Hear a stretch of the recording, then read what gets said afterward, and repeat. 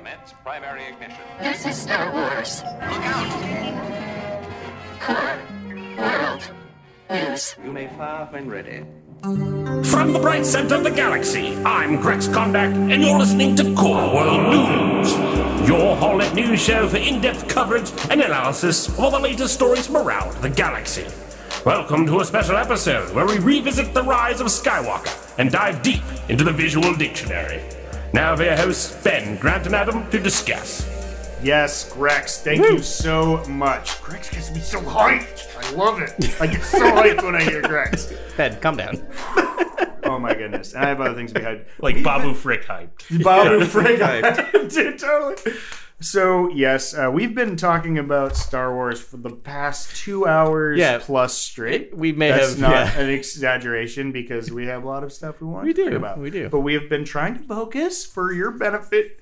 And I think every 5 minutes, one of the three of us says, like, let's just start the podcast, and then we talk about Star Wars. Just like 10 minutes. more things. Yeah. So we're there. This is a random podcast that we did not expect to do. This is about the visual dictionary. And, I mean, they make these books. We collect them. I've got a library of them run behind Grant and Adam right now. But this one has a lot of lore in it. And so I think we wanted to dive into it and talk about it a little bit more. And it's done, of course, by Pablo Hidalgo, the lore authority on Star Wars lore. Yeah. I, just not to jump right into it, but I came up to Boston area to watch Rise of Skywalker with my fellow podcasters, and ended up staying overnight at a hotel, and then went home. And this was waiting. Awesome. It was awesome. It was so great. I've never been 3 a.m. podcast it was after amazing. like the best day of my life. That was great. Awesome. And so I came home, and this was waiting on my doorstep, and I just was feeling a little worn out, let's say, the next morning. And so just was like perfect day to curl up and read a book. And I was reading through this, and I got to the section where it was about Mustafar. Right. Yeah. And that was the moment I'm like, I'm sorry, what? Wait, what? Yeah. And that's when I'm like, I read this book and just flipped through it, and I love The Rise of Skywalker, and this movie made me love it even more. It made me feel like a kid again, like learning all the lore and stuff about like all the stuff that was just like hiding behind everything. Yeah. Everything. Yeah. And Pablo does a beautiful job of filling in all those gaps in the story where you have all these questions, especially Mustafar there, where it's a location we see Kylo, it's the first thing going we to see. battle with this unknown tribe on Mustafar, and little do you know it was Mustafar. It's like we're in these woods, we're in these ash woods, these ashlands. I mean, we never saw woodland on Mustafar but ever. The visual dictionary explains why we do. Why we do, because time has moved on and things have changed. And there's a cultist who plant. Yeah. A lot of people attribute with J.J. Abrams the mystery box, like is his thing, but he's finally finishing a series here. I would call this more of a toy box. Yeah. It's like it is a box. The Rise of Skywalker is a box filled with toys, and you're just picking them out, and the closer you look at each one of the parts individually, of what there's many, many parts to this movie, there's these really interesting things, and nothing really illuminates that more than this book. Yes. This book really sort of lets you take a bit by bit look at how much went into this movie. It doesn't even get you deep in. It's trying to almost not be spoiler free. It's weird. That's my one thing about it. Like they will not clearly acknowledge. By the way, spoilers throughout this entire episode. Yeah. I mean, sorry. It's been 2 weeks at this point. If you're listening to this show, like I will say spoilers for a while. Yeah, it has been 2 weeks. I assume you've all seen it, but if you haven't, thank you. Yeah, you're probably fine with spoilers, and if not, stop listening. And I'm sorry for whatever's going on in your life. Come back that to this means later. You can't watch it, and I mean that sincerely, because if you haven't seen it, things are not going well, and I wish you the best. Indeed, honestly and sincerely. But so spoilers. So and I was going to spoil something, and I just warned for spoilers so much that I can't remember what I was going to spoil. Something about Mustafar? I think it was that the woodlands we see Kylo fighting through, it is titled the Korvax Fen. Yes. And actually connects the Rise of Skywalker to Vader Immortal, the VR experience. He's breaking into the rubble of Vader's castle. Yeah. Well, there's like that Sith altar, that Sith eternal altar on Mustafar that I don't know if it's explained in Vader Immortal, but I can only imagine that they will explore that. Yeah. But I think the other thing is that they try so hard not to mention that Palpatine's back in this entire book. Yeah. Which Oh is yeah, there's no a bit odd. there's no insert of Palpatine in this book. You really get there's no full page spread that explains the machinery behind the cloning jib arm. or his jib arm It's, or it's the throne. gonna frustrate me when the ultimate visual dictionary comes out yeah. in a year, but I'll still buy it. and read Yeah. it happily. But as you said, Ben, there is a lot of lore expanded upon in this book, and Yeah. I think it's a lot of dark side lore. I mean, yes. I kind of I loved the Rise of Skywalker. I loved the sequel trilogy as a whole. I did feel it kind of leaned into, aside from the Last Jedi exploring the first Jedi Temple and things like that, it kind of leaned more into Sith lore throughout the entire yeah, we get trilogy. no Sith lore until Yeah. this movie. You're right, until this And- movie. Right, this Yeah. is the Sith movie. Yeah, Yeah. More than the Rise of the Sith. Or Yeah. the Return of the Sith. yeah. It's kind of odd though, because I did feel like the last. Sorry. I did feel like The Last Jedi was setting up a kind of founding of the next temple, a founding of the next order, and a rekindling of the flame of the Jedi Order and things like that. And we'll talk about Ajon Kloss, the Jungle World, and how I think there could have been some decisions on that planet that could have picked up the pace of the movie, made it a little bit more energetic, made it a little bit more exciting. But let's jump into Grant. the There could have been more different decisions made. let's jump into the dark side lore. So Yeah. Okay. Yeah. Let's do it. let's talk about Snoke's creation, the Sith Eternal, Sith Yeah, cultists, let's do it. things like that. So lots of information on old Snoke in this thing. Yeah. I just want to read one passage here.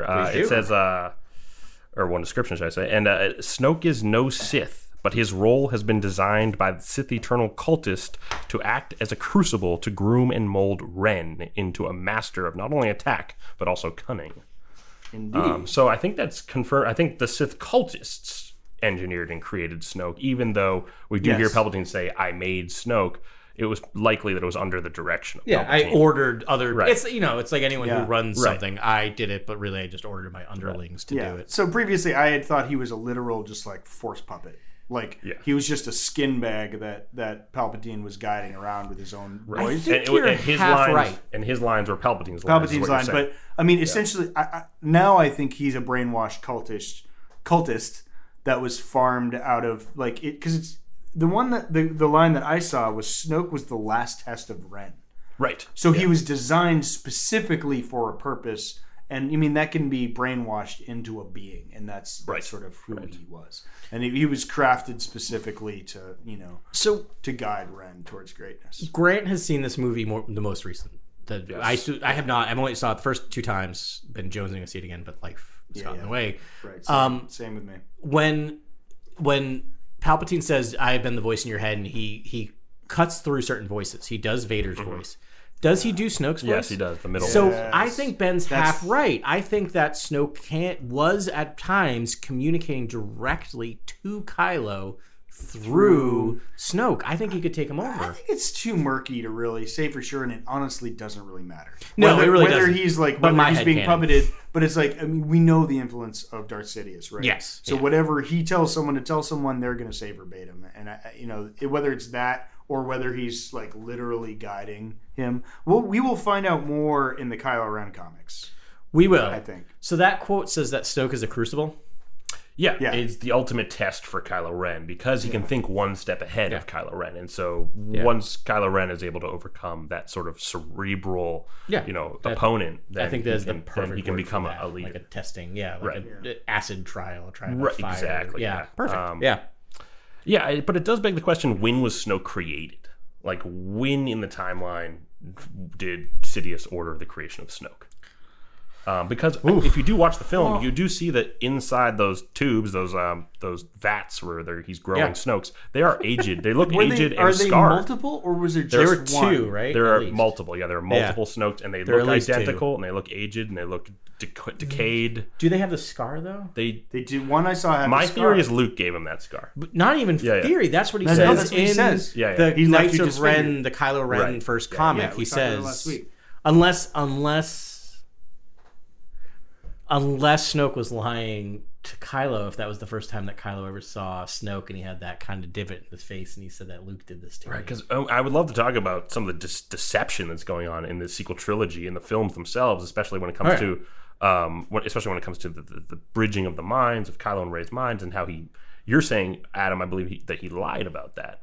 I think so. Okay. I don't trust. Like that's what I've been saying since The Last Jedi. Is like, why would we trust anything that Kylo or Snoke says. Like, why would you trust these people? They're Sith. They lie. Right. I don't That's inherently their trust primary- them, but when he lifts Rey off the ground and you see the Force powers He's like you've never definitely a seen Force them before. user. He's Yeah, definitely yeah. a Force user, but I don't think Right. he was. But he was like, he was gloating about gathering Rey and Ren before him. But lying about Unless- that's one thing. That they share a unique bond in the Force. Right. But lying about that is one thing. Yeah. Yeah. Not informing Palpatine of what he thinks might be a probable dyad is another kind of logic flaw that I'm trying to work around now. I'm still trying to work around So I that. have two possible answers to that. One is that he thought he was doing it, that he overestimated his powers in the dark side. In reality, he actually wasn't doing it.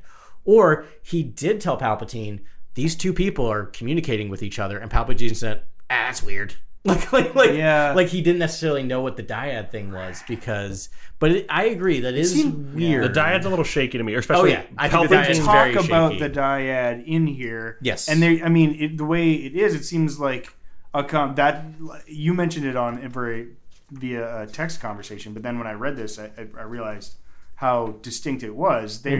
It's common knowledge that the dyad is.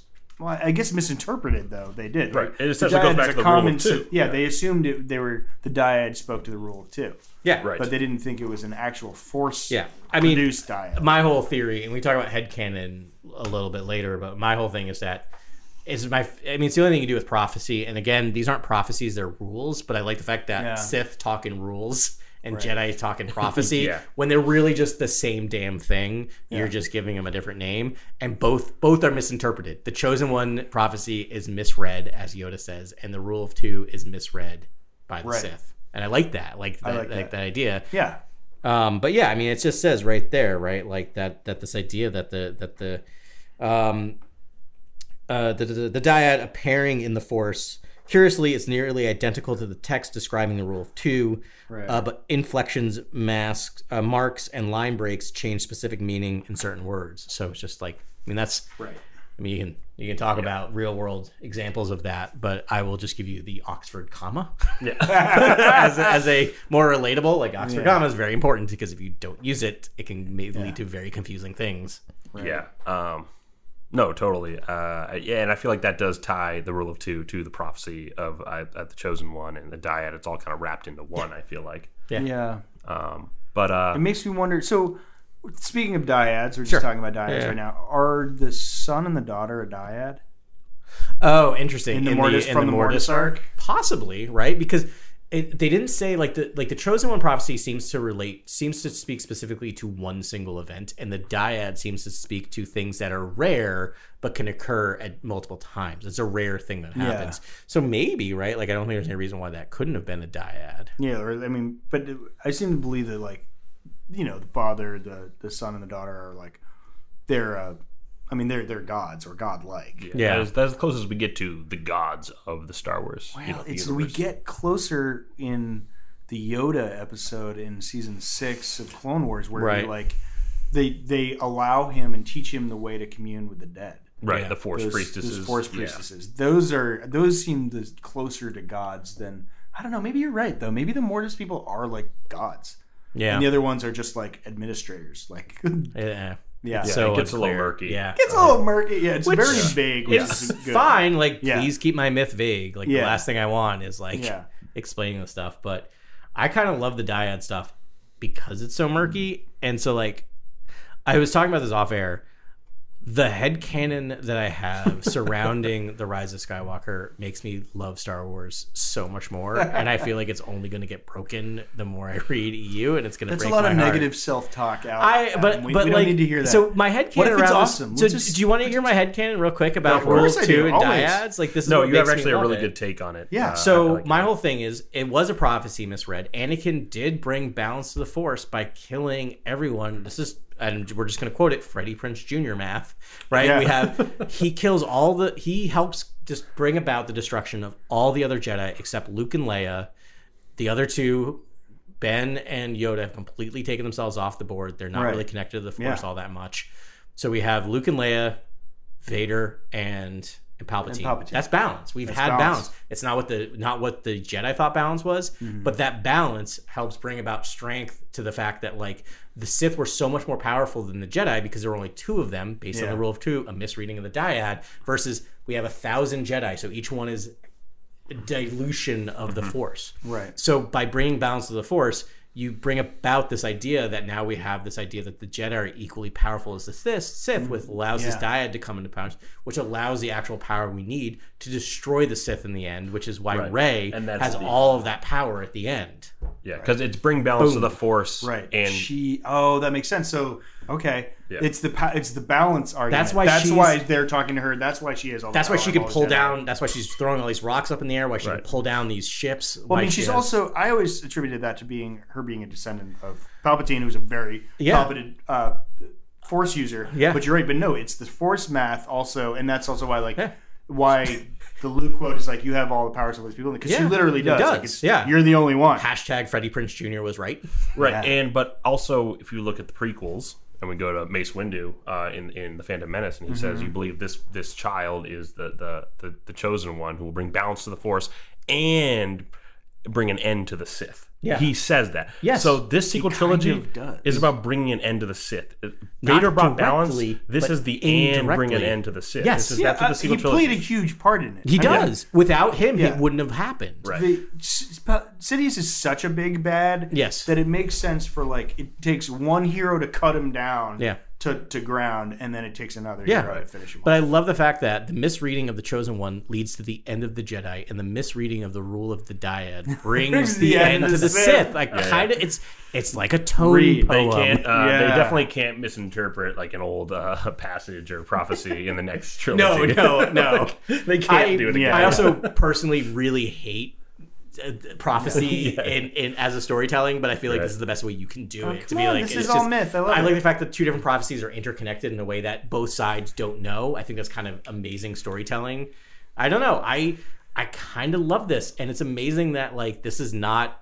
I mean, Lucas can fight me all he wants. He did not think this up when he came up with the Chosen One prophecy. I really don't think. I wonder how much. And the fact that that JJ was able to take this and be like, let's do this real subtly, and it all works. It feels like 9 parts. We hear the Chosen One prophecy in episode 1, we hear the dyad in episode 9, and it all comes together in this beautiful way. Right, and we were going to address Vader's legacy, but I think we just did right now. A little bit. I think we now agree that Vader brought the balance so we could bring an end to the Sith. I think that's kind of how we're and saved his son. Yeah. I think that's beautiful. Yeah. He saves his son in such a beautiful way, and that's a sacrifice. Is not to save the galaxy. Yeah. But to save his son, and who he then teaches the person who saves. Sorry, no. I'm eating a lot of air. No, you're. I'm sorry. But again, saves the son who teaches the person who saves the galaxy. Yes, and my only other chip in that would just be that he also killed. He didn't kill the Emperor. Yes, but he mortally wounded him. Yeah. So enough so that he had to regroup and bring this whole secondary master plan back into effect, and that put him in a corner. You know? Yeah. And Palpatine had to do a lot of legwork to get Kylo to turn and to have these all these events he had to do unfold. 30 years of work. Jumping back to Snoke real quick.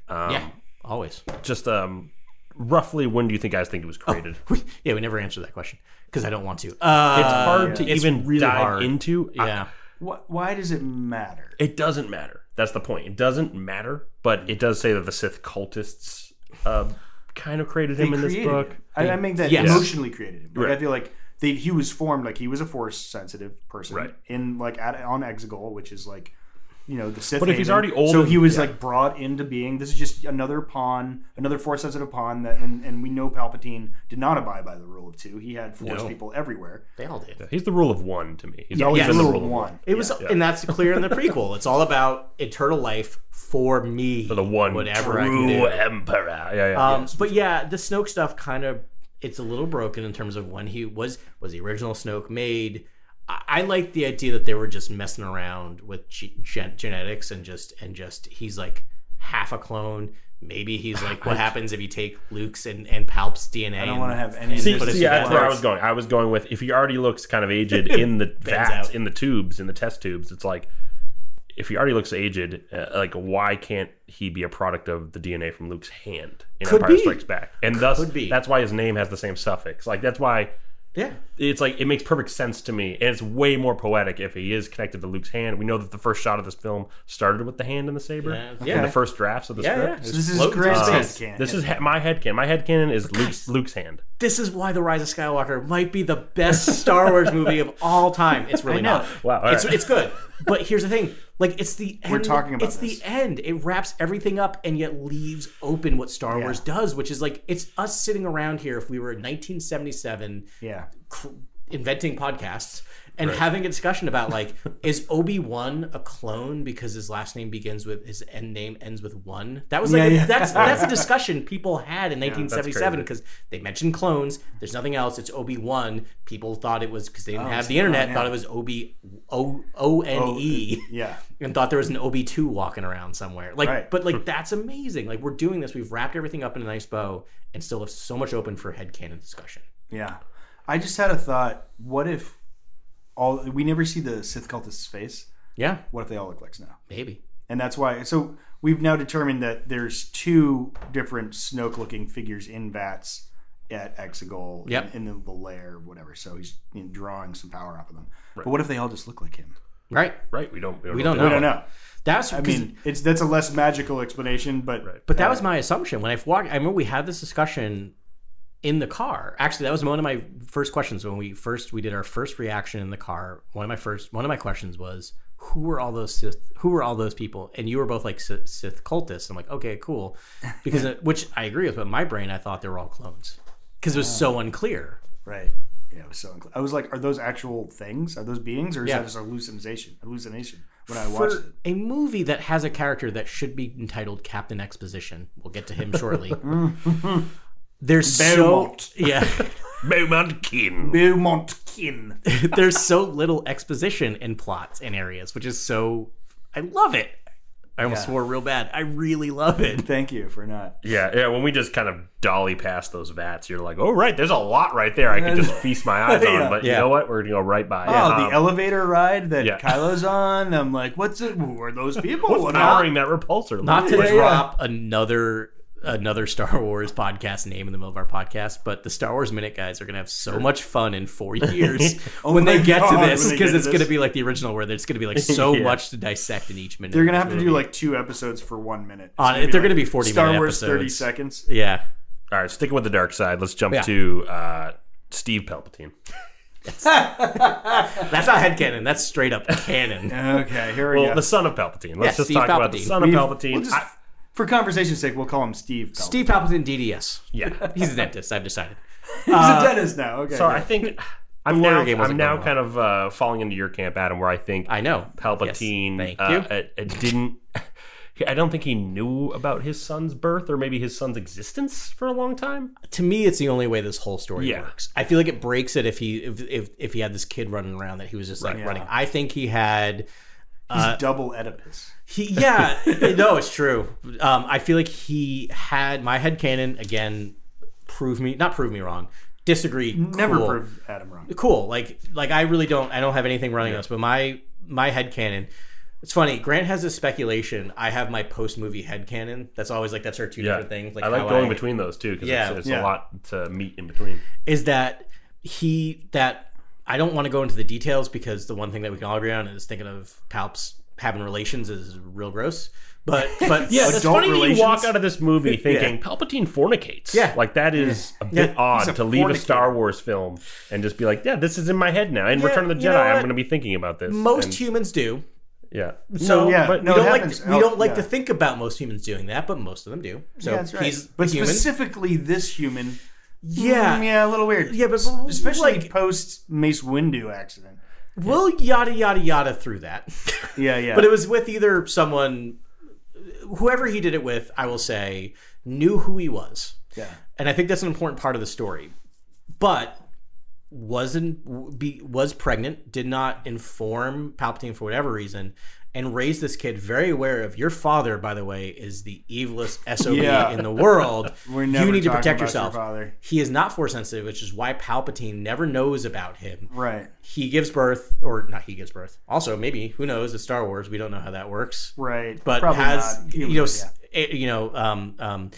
Airs a child who is force sensitive, and then Palpatine, when Rey's force sensitivity clicks on, He's that's like, "Oh, that's who's that what is right like, there?" who is this? Just like Vader becoming aware that he is kid, suddenly starts realizing, oh man, this is a relation to me somehow. And Leia and That's Leia interesting. knows. Yeah, and I Leia don't know how. knows, but she knows. She does. Right, in the beginning of the Rise of Skywalker, you're speaking to the line that she tells Rey, Yeah. and don't be No, afraid at of the- who No, you that are. Luke So says at the end, Luke is like, "No, Leia, We knew. She's like, "Why didn't you stop me?" And That you're a like, "No, Palpatine? We you knew. We And knew Leia you were a knew. Palpatine." Right, well, at the very beginning of the film, she says, Yes, "Don't be that- afraid of who you are." that is what. Yes, you yes, can that even is interpret what that she's as referencing. she's already- yes, yeah. absolutely. Yeah, we don't But know then when she found out or we how. we know definitively after that line, that Right. run-in with Luke. I think that Luke found out. I think they both figured out separately. This is my headcanon, that Luke and Leia figured out separately. And that Luke figured out while in Act 2 because he says you were drawn right to the dark side. Who are you? And I think after enough time, he's like, oh man, this is a Palpatine. Yeah. I'm surprised Palpatine didn't order the safe return of his son and like harvest his son's organs to repair his own body or use his blood Or for just transfusions. keep him around and or like give him women. I feel like the we Palpatine know? in the movie we see, his logic would be, salvage any Yes. kind of limbs or body parts of someone who's connected to me that I can utilize. Like, Agreed. What's we the, didn't know much about that's what's the another bounty scene. hunter's name? That's, Crimson Corsair? No. No. Obadubah. Oh, Zori Bliss? No, No, the one who that they go to get him. That they. Oh, Ochi. Ochi. Yeah. Wow. Good. Thank you. Yeah. Thank you. No worries. Do we in the flashback when we see Ochi kill? Do we just see him stab the mother, or No, does just he the stab? father. Or does he stab the father? I think he just I think he kills. kills I think them he both. kills them. They were ordered to be killed. Like, Yeah. there's no honestly. Like, I feel like Palpatine would have harvested his son. I also would have. That's what I'm trying to work But around I in my don't. brain. Yeah, but I don't think. Yeah, that's it's a made weird clear. thing. Yeah. But I also, who knows? Like, I feel like Palpatine might have had the bodies delivered to do some. Right. I mean, and dark it's magic. weird. Like that's obviously the crux where they're like, "Well, I guess you're not going to tell us where she is." But I mean, it would make sense for them to kill one Yeah. and to try to put pressure on the other to say something. There's a lot of hoops to jump through in this film Yeah, to get to it's a- something that wasn't planned. It's pretty cool. Again, I agree. A whole like biological like family tree or generation that we don't know anything about that we would love to know about. Yeah. It's kind of cool. Like that's a is. great thread. Like someone could Yeah. do that story if they wanted. You know. I kind of wish they don't. Yeah. I kind of wish Or not, like yeah. just leave it They alone. can't do all these threads, but I'm just saying it's nice it that is. there, in addition to Toy Box, there is plenty of mystery in JJ's, totally. Yeah. Toy Box as well. Finishing off on the dark side elements, let's talk about the Knights of Ren and their use in the movie and how JJ explored them further, if he did at all. Sure. Which, in my opinion, This he- book explored them. JJ just made them look like saber fodder. Pablo, in this- name them. not. I mean, I thought he did a good job establishing they're dangerous by capturing Chewbacca, which made my I got stomach very upset. like clench, and Yeah. I was like, "Are you?" I'm like, "So I'm gonna have to hate this movie now." Yeah. Yeah. Like that was where I was at, and then I was just like, and then a few scenes later, like, oh, my cathartic, just like I didn't even pay attention to the rest of the movie because I was just like, Yeah. oh my god, did you actually just kill Chewbacca? Yeah. I did kinda not. In the first act, I didn't react to it at all. I'm so because I'm like, are you? no. Do you feel? No, Adam? I'm not great. Because Yeah. the reason why is I am because the one I who's was dead just in like, Burn. I know because I saw it. I'm like, he's not dead. He didn't die on screen. He's not dead. He ain't dead. Like, I don't know if it was like, I don't know if it was like Okay, you're just a more- denial, yeah. but maybe it was denial where I'm like, didn't happen. You're both much more clever movie I- watchers than I am because I think I- took what I saw with my eyes and I was like, he's dead. I don't think I could handle it. I think my brain just shut down and be like, didn't happen, and then found a way to explain why it didn't Instant happen. shock. You're But just also, the like- movie understands that it couldn't have happened because it needs to happen within they reveal he's alive 5 minutes Mm-hmm. later. They don't let you sit with that too long before Chewie's alive again, right? Like, Yeah. it's pretty quick. I'm kind of upset they didn't commit to it in a weird way. Like, I thought that was the most interesting choice of the movie. Actually, yeah, I think it was the most interesting choice in the movie that doesn't really have the payoff that I wanted. I'll meet you halfway. I'm glad he didn't kill him, but I wish they didn't reveal that he wasn't dead until she was on what's the planet? Exegol? No, Kajimi. Kajimi. I think that would have been so much better if she was just like, Chewie's alive, and we find out the same time she finds out, as opposed to 5 minutes later they show him like we caught a Wookiee. Right, because and the reveal in that moment, there's kind of this Joyous that would have been. upswelling music, and Yeah. it's kind of I really wish there was a more dire nature to the whole tone of the piece, but I do love that Chewie has survived. I think they realized they didn't. I think they realized that they didn't want to do. They didn't want the Bens in the world to be deadened by that for a half an hour of the film.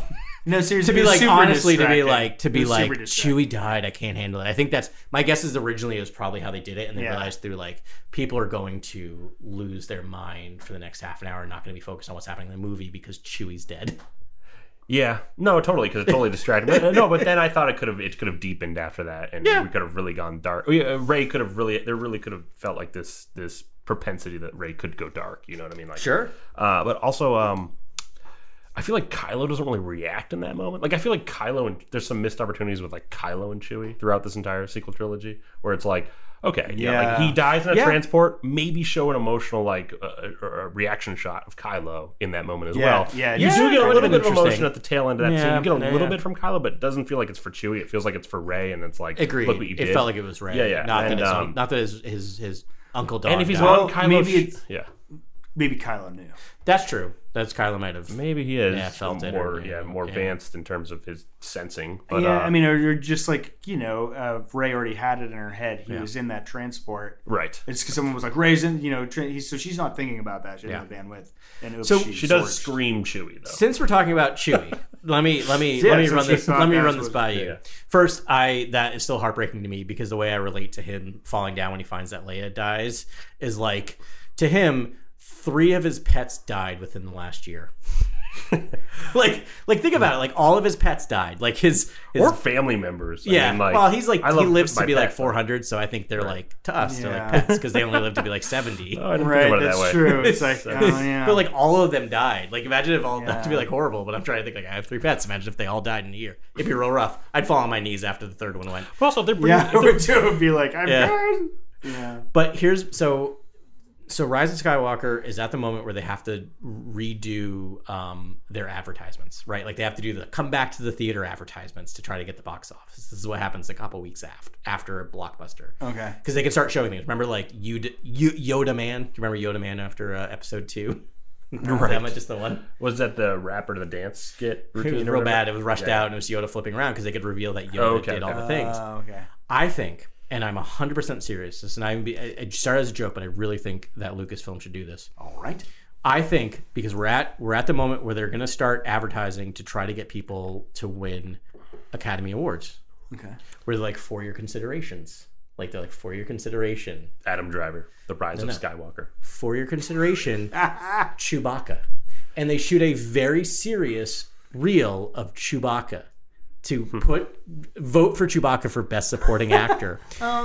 because Jonas owns it, and I feel like Chewie is such this emotional thing that they really should do this really earnest. Yeah. It'll be ironic and funny, but this really earnest, like Chewie has so many moments in this film and just like slow motion moments of him falling and crying, and just be like, for your consideration, Best Supporting Actor, Chewbacca. Yeah, there's some great. That's how you advertise this movie to get people back. That in the would be theaters. really funny. That would be really I think The Rise of Skywalker has some of my favorite Chewie moments, like out of all the films. I also feel like because Chewie is brought to Ren's ship, you'd think there would be a Kylo Chewie moment. Like I know. Yeah. I really feel like that would have been interesting. It would have been A fun. Kylo Chewie moment would have been super powerful. There might be Super in the fun. 4-hour version of this movie that we know exists. Right. that we know. Yeah, that's now also headcanon that there's a 4-hour cut. Yeah. I'm really hoping there's a Lord of the Rings cut to this. The original, the guy who played Chewie originally, he died last year. Yeah, Peter Mayhew. Yeah, Peter Mayhew. Peter Mayhew. It would have been a So I think nice- that'd be a Peter Mayhew like foundation Yeah, thing. Oh yeah, they could do that that. totally do that. Yeah, Also like remembering him, but also yeah. considering. Well, at the very end, you cut to the black and white photo of Jonas and Mayhew together. Oh, Yeah, yeah. At the very end of what? Oh, At the end of my advertisement, that you're going to get people to go out the theater. Right, Yeah. you get them both in there, and it's a gratuitous excuse to bring Peter Mayhew into it. Yeah. It's so funny. There's a moment early in The Rise of Skywalker when they're leaving the jungle world. They're departing for the first time on their adventure. And Chewie says something to Rey, and she says, "It is." And I still don't know what she's referring to. Like, I think Interesting. it's And she I says, think "It it's is?" Han's blaster. I think that's what that moment is. It's such a short moment, you'd miss it if you wouldn't remember it, because they're leaving, they're in the cockpit, it's Rey next to Chewie, and Chewie looks over her, says like, does a little roar towards her, and then and then a little Chewie, little Wookiee yelp, and then she says it is, and I don't know what she's referring to. I think it's Han's blaster, because I don't know if she had it with her in the Last Jedi. No, I think she. No, I think she had the one other blaster, that Han gave her, right? That one did not actually. Interesting, maybe. Yeah, I love that they do that. Right. They did that in The Last Jedi a little bit. We'll have to check that back again. Okay, so last bit on the dark side, we did the Knights of Ren. Let's talk about Phasma and how she's not in this movie.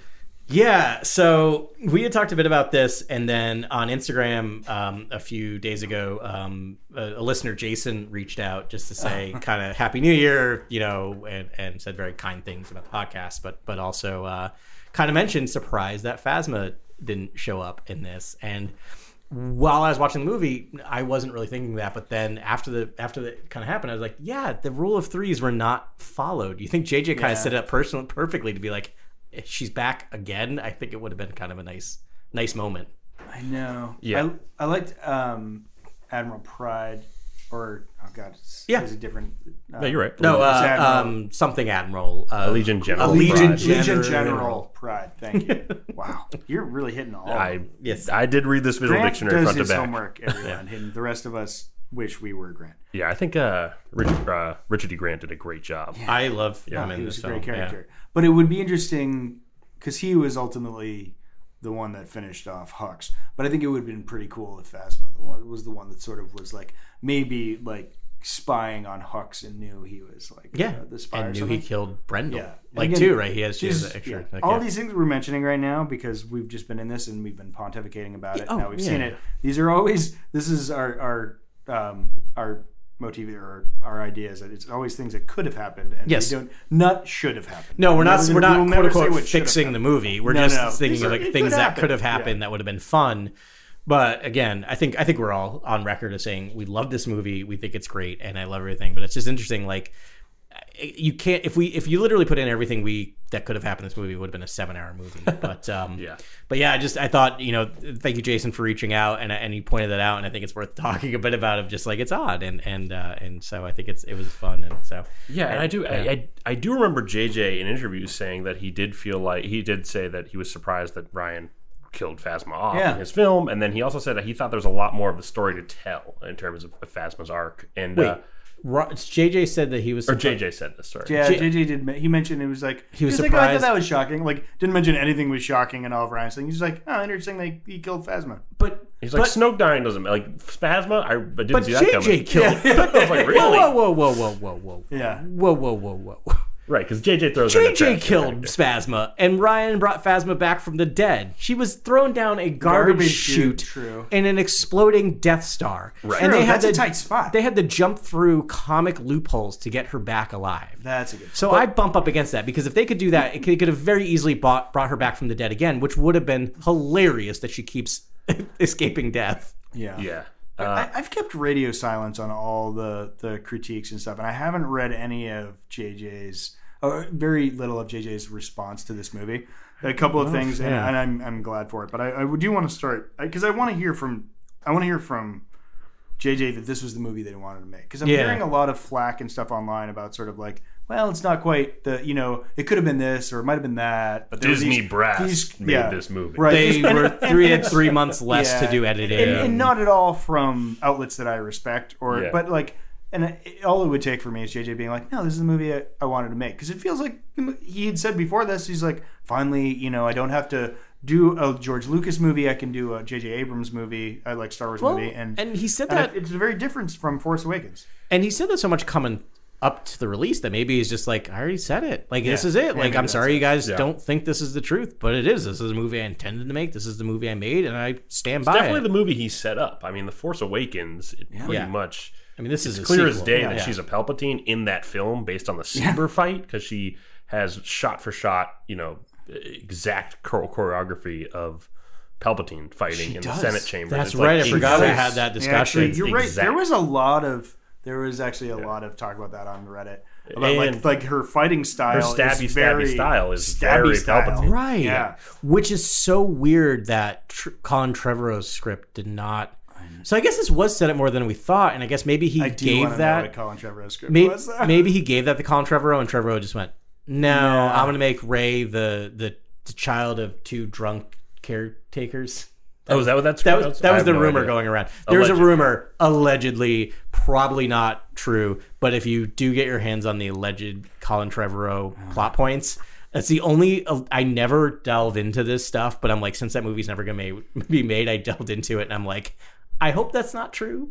Yeah, I would pay a lot of money to find out what he wanted. Like, honestly, Yes. what his script would be. Yeah. Just for, like, the pure enjoyment Just of like I thinking love- of imagining a parallel universe. Just like I'd love to see the original cut of like Rogue One and Solo, not because, Right. and I love Rogue One and Solo, but just out of that that Yeah. curiosity to be like, what could it have been? Yeah. Yeah. But Yeah. I do. I loved what to me this feels inevitable. Like I was just we talked about like there had to be another force behind Kylo. Kylo was not. He never had designs on power really. It was Yeah. always about redemption. yeah. It was always just I'm a little bit in disagreement about that. I feel like That's okay. You can be The right. Last Jedi sets up a supreme leader, Kylo Ren, in a major way. Yeah, it tries to, and I'm so glad it didn't, because I've been, and not to be like yada yada yada, but I'm on record multiple times saying I do not buy Kylo Ren as the supreme leader. He is emotional, and he's petulant, and he's a rabid cur. I guess that would be Hux as a rabid he's cur. a Skywalker. He's just not there. And so I was really honestly nervous that that's the movie we're going to get, which is Kylo Ren's the big bad, because I would never buy Kylo Ren as the big bad. it. Just like I would never buy, maybe a hot take, I would never buy Darth Vader as a big bad. Exactly. And he's the blood. Like they're both very reactionary, emotional Yeah. people. And like, yes, we saw in Return of the Seventh and Third movie that he was bewitched by the dark side and was like, oh, you and I can rule,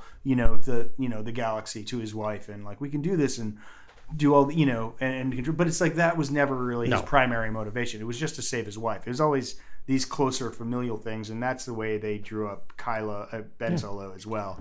And I just never felt like he had these designs on ruling the galaxy. Well, talking about being bewitched, like we do know that Palpatine has infiltrated Kylo's mind. Yeah. You can always take that one step further and move towards a possession type storyline where it's not petulant, childlike supreme leader. It's Palpatine in Kylo's body. Like, I know no one likes body possession in Star Wars, but I don't know about nobody, but I know about me. But I know, but I also know it's part of this hinted at- movie. It's hinted in the film that this is a possible that's force true. technique. That's what we would have gotten if Palpatine right. ultimate plan played out. Do we want to talk about this? Yes. Now? Yeah, yeah. All right. So this is one thing that I rubbed up against. Not I've rubbed up against. Well, just really, I have a lot of questions surrounding. We'll say that. Yeah. Is that so? There is that conversation, and Palpatine says to Rey, like, "Strike me down," and this is the whole.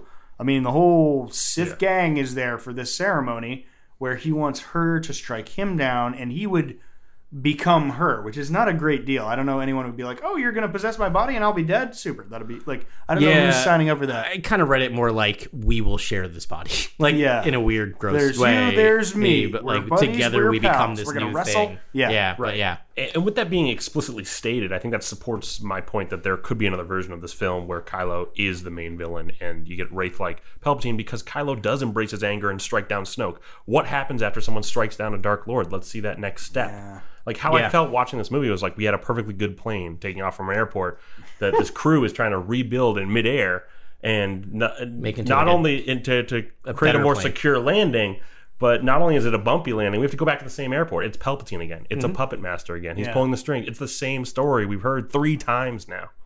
Yeah, welcome to Star Wars. So, but like, but here's the this is interesting thing. Apotheosis battle. This does something that I kind of loved, because I also am with Ben, where I'm not a huge fan of possession stuff in Star Wars. Cloning and possession of Force users. But it completely makes you reinterpret the final duel in Return of the Jedi, to the point that makes the fact that Anakin saved his son earlier on in that battle, not just when he throws Palpatine down the shaft. Because what Palpatine actually wants is for Luke to strike him down so he can possess Luke and become Luke. So when Vader stops him, that's not actually what Palpatine wanted. Vader actually saved his son there. Right.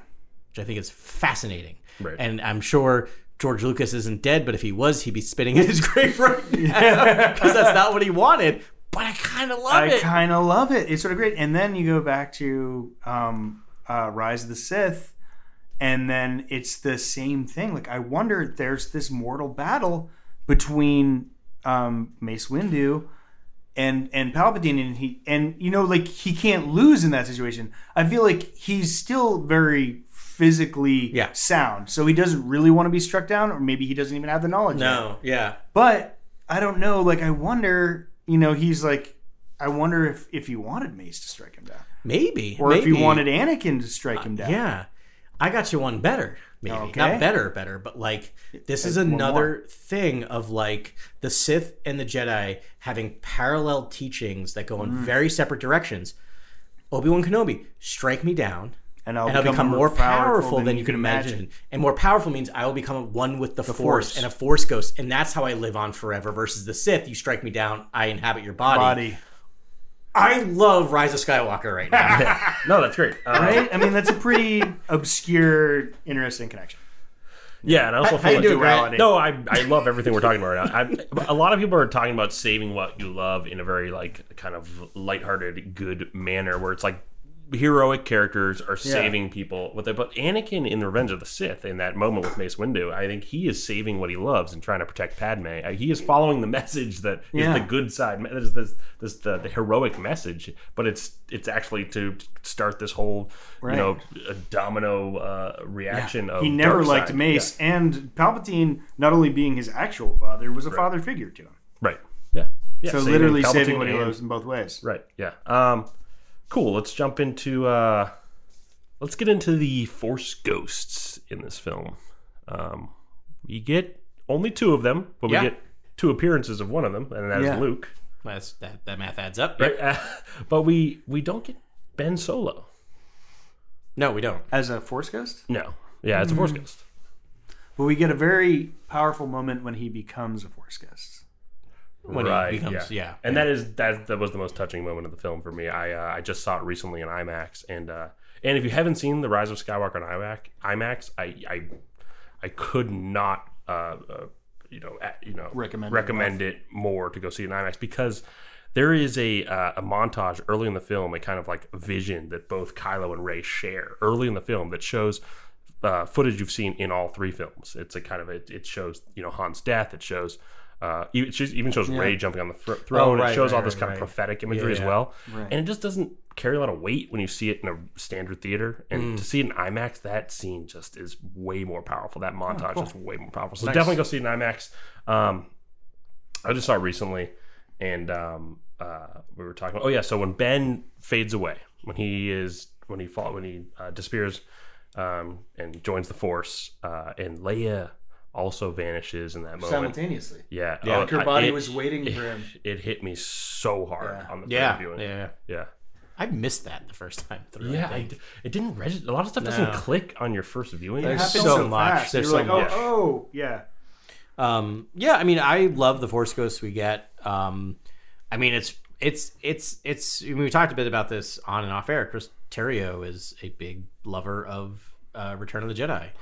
And we get very similar Return of the Jedi level Force ghosts, right? We get the Force ghost who comes in and gives our hero a pep talk. Yep. Right. Yep. And then we get the Force ghosts most important to that person saying goodbye at the very end.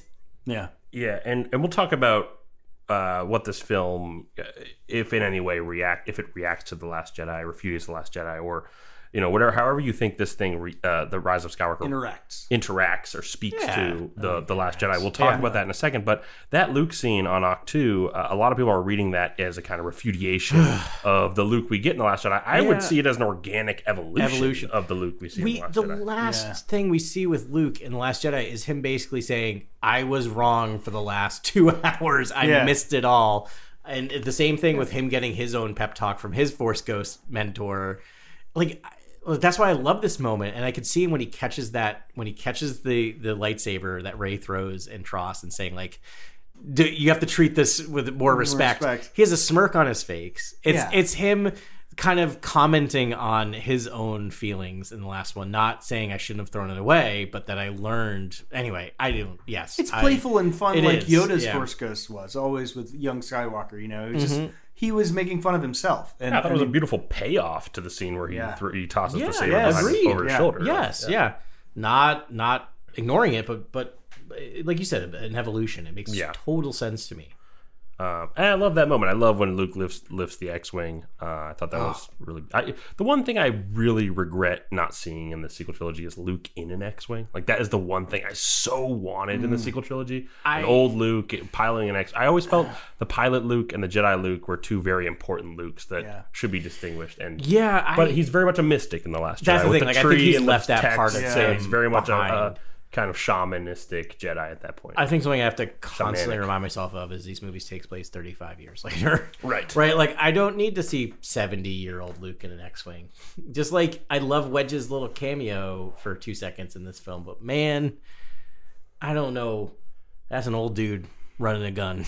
Yeah. I mean, I think I've mentioned this in previous podcasts, but I would have liked to see some more active Luke being a Jedi in the Force, in the Last Jedi. Yeah, him actually on an adventure with Rey, doing some cool Jedi stuff. I mean, we got a different movie. It was a cool movie. No regrets, but that's just my own selfish desire was to see more Luke being Luke. But we even like get a you little said, bit of, it doesn't make really. But I mean, sense now to completely take back what I just said, because I was like, well, we don't really see it in the original trilogy, but we do, right? We actually do get. Ben Kenobi follows him along onto the Death Star and goes and turns off the shields. Like, he has his own little mission. It's not action-packed and adventurous, but he does do something, He does right? some Jedi he does stuff, some Jedi stuff. So it is interesting, right? Like, Luke is mind tricks. We get that at the very end of the film, right? We do get Force projection Luke doing his thing, which is kind of instead of doing it in the middle of the film, they swap it to the end, but it feels less real because we know it's a Force projection. Yeah. Yeah, his action, speaks so many words at the end of The Last Jedi. Like, you totally understand where his character has developed to and what he is at the end of that film. But there is really no end to the cynicism. Like, even in that moment with Kylo, he's a bit of a cynic still. And I feel like... Hopeful cynic. Slight. Everything you said in that sentence was wrong.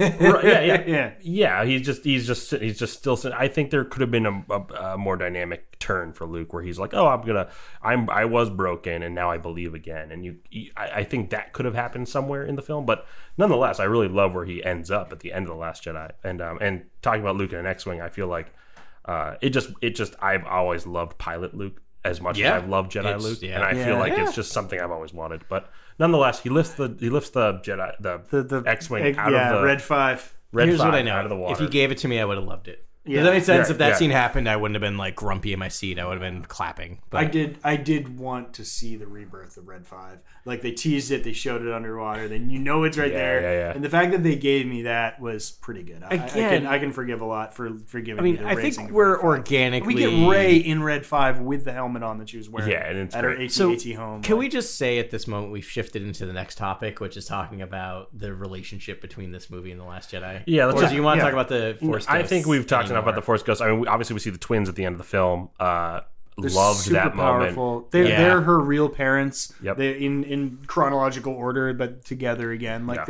she is a Skywalker because she was raised and loved and given a connection to the Force by Luke and Leia. Both. I think I talked about on that original reaction. I was kind of bumped up against the fact that Kylo wasn't there at first. Me too. Yeah. I've now, and you guys both said no, I'm fine with it, and here's why. Yeah. And now I've shifted over to your side of it in terms of like, no, it's her adoptive. It's both her masters. I think Ben, you said that it's both her masters, and I kind of love that. That Ben doesn't need to be. They had their moment. They had their moment of saying goodbye and rescuing each other and yada yada. They had their Shakespearean moment together. Right. It was Romeo and Juliet to me. I don't know. It would have been weird if you showed because like here are my two masters and my weird boyfriend. Right. Exactly. That was like creepy, sort of like whatever. But I loved Ben. Like, I wanted the redemption of Ben Solo, and I loved Ben Solo. Like that, I could use 10 more minutes of Ben Solo because of how much they made him more like Han Solo. I know than Leia even. Like, I didn't expect them to go that way. It was the ultimate character. And so that like good. that amazing. That pulled at my heartstrings more than anything. I mean, and he did it in the Force Awakens too. When you show him in the TIE, what is that one called? The Silencer. Silencer. Thank you. Yeah. Silencer, and then the Whisper is what they use in the Rise of Skywalker. Cool. But the Silencer, like just seeing him in that ship, you're like, oh, that's not Leia. That's Han Solo. That's right a Ben there. Solo payoff right there. Yeah. It's a little upsetting that he doesn't appear at the end of the film. And it's in talking about how the Rise of Skywalker speaks to the Last Jedi. We know that Luke's last word to Kylo is, "I'll see you around, kid." Yeah.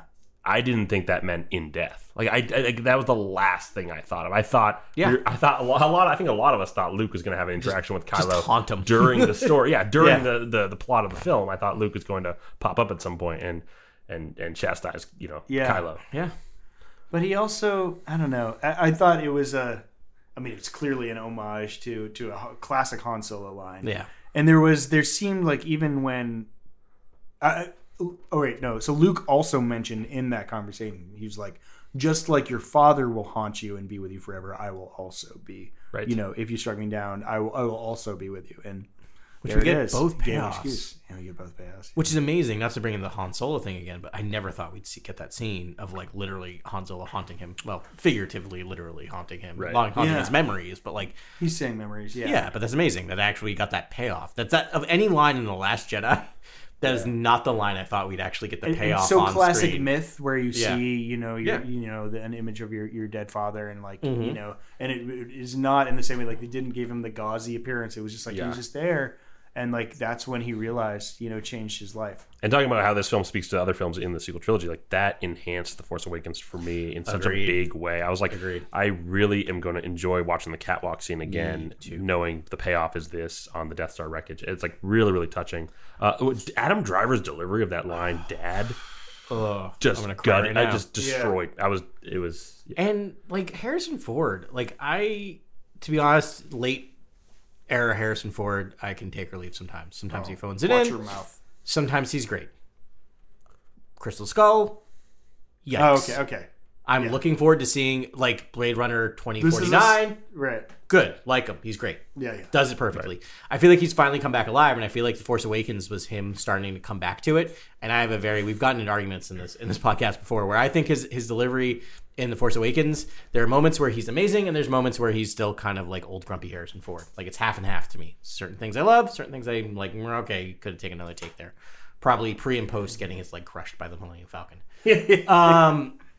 That this 2 minutes might be the best late era Harrison Ford acting I've ever seen. Like he feels more like Han Solo in that moment than all of Force Awakens. And I like him in Force Awakens, but he felt like Han Solo to me in that moment, saying goodbye to his son, to the point where I'm like, I gotta stop talking because I'm gonna start crying right now. It was really powerful scene. I can't wait to own this movie. Because there's just scenes like that I just want to rewatch. And I never want to rewatch anything in any movies, but there's some things that I just want to have part of my soul. Do you know what makes me so angry right now? What's that? That they gave this out to anyone who's part of the Academy as screeners right now. So like people who are part of the Academy are sitting at home. Like Kevin Smith has watched this film 20 times because he has a Blu-ray version of this. He watched this and I 20 love times that man. And next time I see him in like February, because I'm seeing him at a show, I might punch him in the face for the fact that he's gotten a screener of this. That sounds very... And I feel like this is a highly rewatchable film, especially with like the light speed skipping in the beginning. I think you could watch that like 10 times. Yeah. in a And row that's a just to see metaphor where they're for going. this movie. Right. This And movie for the is pacing light of speed it. skipping. For the pacing of the film. But like, it's like in each one of these little scenes, like the light speed skipping scene, like just Yeah. to look at that for a while and be like, wait, because like I was like, are they going interdimensional? Like, why is there nowhere up or down? Why are they in is New this York? into space, Yeah. or is this like like what are they doing? Yeah. So that's and there's a lot of people talking about how this movie could be like some people think it's retconning The Last Jedi, some people think it's refuting The Last Jedi, some people think it's like No.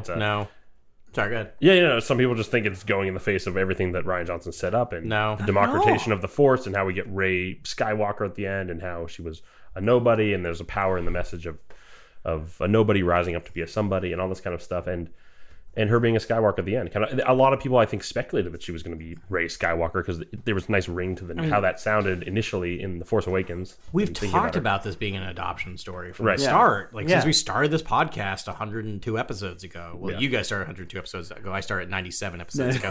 But or something like that. But it's an adoption story at its heart, and I love it for that. And it's so meaningful to anyone and to other people in particular. But I always knew she was a Skywalker. I always knew she was going to end up as a Skywalker, whether it was blood or by adoption. Yeah, I had a good feeling. The name sounds yeah. nice ring to it. You go. By the way, go to Wikipedia and type in Rey right now, and you pull up Rey's page right now. It's Rey Skywalker on Wikipedia. Yeah, That's pretty cool, man. yeah. That's And pretty cool. I it's fine. She's I almost feel like if there's one scene that proves that JJ was so trying to honor what Ryan did, it's the clunkifying scene where he goes, see, you really did come from nobodies because they actually were nobodies even though they were the Palpatine son. Yeah. As opposed to just saying that scene to me stands out of to me that proves that JJ was really trying to honor what Ryan set up as opposed to just saying, I don't know, the evil dude lied to you. Yeah. Right. To me, which What is seems even more, JJ. yeah. I mean, even Ryan's commented on that. When you talk to Ryan, he even just says, I don't know, was he telling the truth? He says that all the time of maybe he was telling the truth, maybe he wasn't. It's faulty. Anyway, sorry. Yeah, and it was offering Rey another major challenge that she comes from a dark legacy. That's another fascinating challenge for a character to deal with. Yeah. It's upping the stakes. It's making her arc far more dynamic in that she could turn to the dark side now, and it's now more clear than ever that she could turn to the dark side. In The Last Jedi, you had hints that she would go to the dark, but you never had this. It was never out, explicit that you have the dark side in you. You come from a line of dark side. A Palpatine saves the galaxy, renounces the name, and chooses the name Skywalker. Right. That's freaking beautiful. From an entire 9-story tone poem-y, Lucas never thought of this in his life. I hope Lucas is happy about this. I'm sure he's not because it's not a whole thing about the wills and microcosms and whatever. Right. But that's an amazing message, an amazing story that honors all the films that came before it. Yeah, and I love that Palpatine gets his comeuppance at the end. Yeah, and I don't think your you should blood destroyed you. Sorry, you shouldn't be quick to judge The Rise of Skywalker and how it's repudiates The Last Jedi, because I don't think it does at all. I think it enhances The Last Jedi. If you look back at the tree scene when Rey goes into the tree on Ahch-To and sees the sacred texts, and Luke is perplexed of why she's there, why she came to Ahch-To, and you know as an audience that she's Palpatine. A Palpatine. There is so much power in that moment that's added to that moment. Luke has a bad feeling about this. He is trying to almost protect the text from people like this. It really enhances that scene. Go back, watch that scene. It's fascinating. It's as if Luke is very guarded in that moment, as he should be. Yeah, this is a Palpatine. Yeah.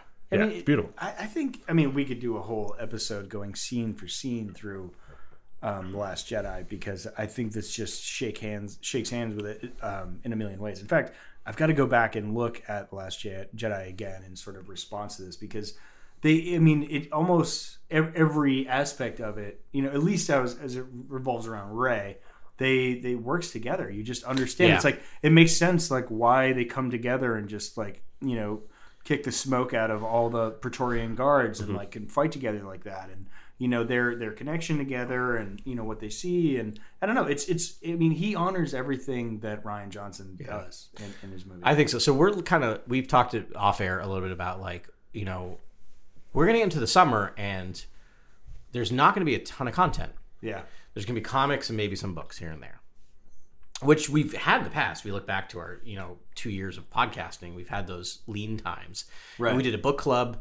By the way, not a shout out, but go listen to our Campbell Here of 1,000 Faces series. Which that's was my great. favorite stuff we did. And we've talked about doing book clubs where we go back and look at either some of the old EU or looking at some of the new stuff, which I like. Yeah. When I'm just going to propose this on air live, feel free to cut it, Ben. But I think when The Rise of Skywalker comes out in video sometime in the spring, how old am I? Comes out. It comes out on tape. VHS, I think. Yeah, exactly. In the spring. it would be fun to do. We'll do our, watch it in reaction, but I think it'd be fun to do a series where we rewatch the sequel trilogy. Yeah, the sequel specifically. And do here's an episode that we rewatch The Force Awakens and talk about what does The Force Awakens mean in relation to The Rise of Skywalker? What does The Last Jedi mean in relation to The Rise of Skywalker? That specifically does that, because there's so much there to mine, I think. Yeah, there's a lot of really interesting stuff there. Mm-hmm.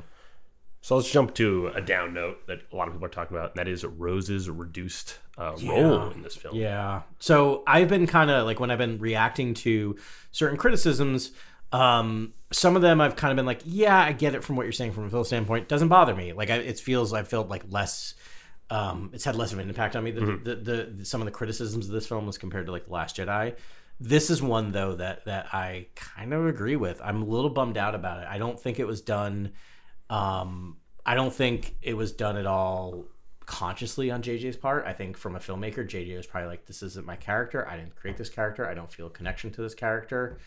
I don't want to write for this character necessarily, which happens with filmmakers. Right. But I think with so much of what happened post The Last Jedi, it just seems not well thought out. Yeah, I think this is kind of one of the more problematic parts of the film for me. Was I thought Rose didn't have a great arc in the two films that she's in, and I feel like a way to fix that would be to get rid of the Beaumont Kin character and give her all those lines, but also maybe Poe and Finn aren't the ones who become the general. Maybe Leia passes it off to Rose, or maybe Poe makes the right decision after The Last Jedi and says, you know what, Rose should be the general because she's learned up on all the ships. She's going to make the right move at the right time. He could have really learned from The Last Jedi. I need both of you. Yeah, right. exactly. Yeah. And I think, I just loved the sound. I loved the ring of General Tico, of the cruiser Organa or something. You know what I mean? That would be really, really, really beautiful. Not again to talk about us and what we've said, but that's when we were hypothesizing what they were going to do with Rose in this movie. We all kind of settled on she's going to be leading it. Yeah, me too. Yeah.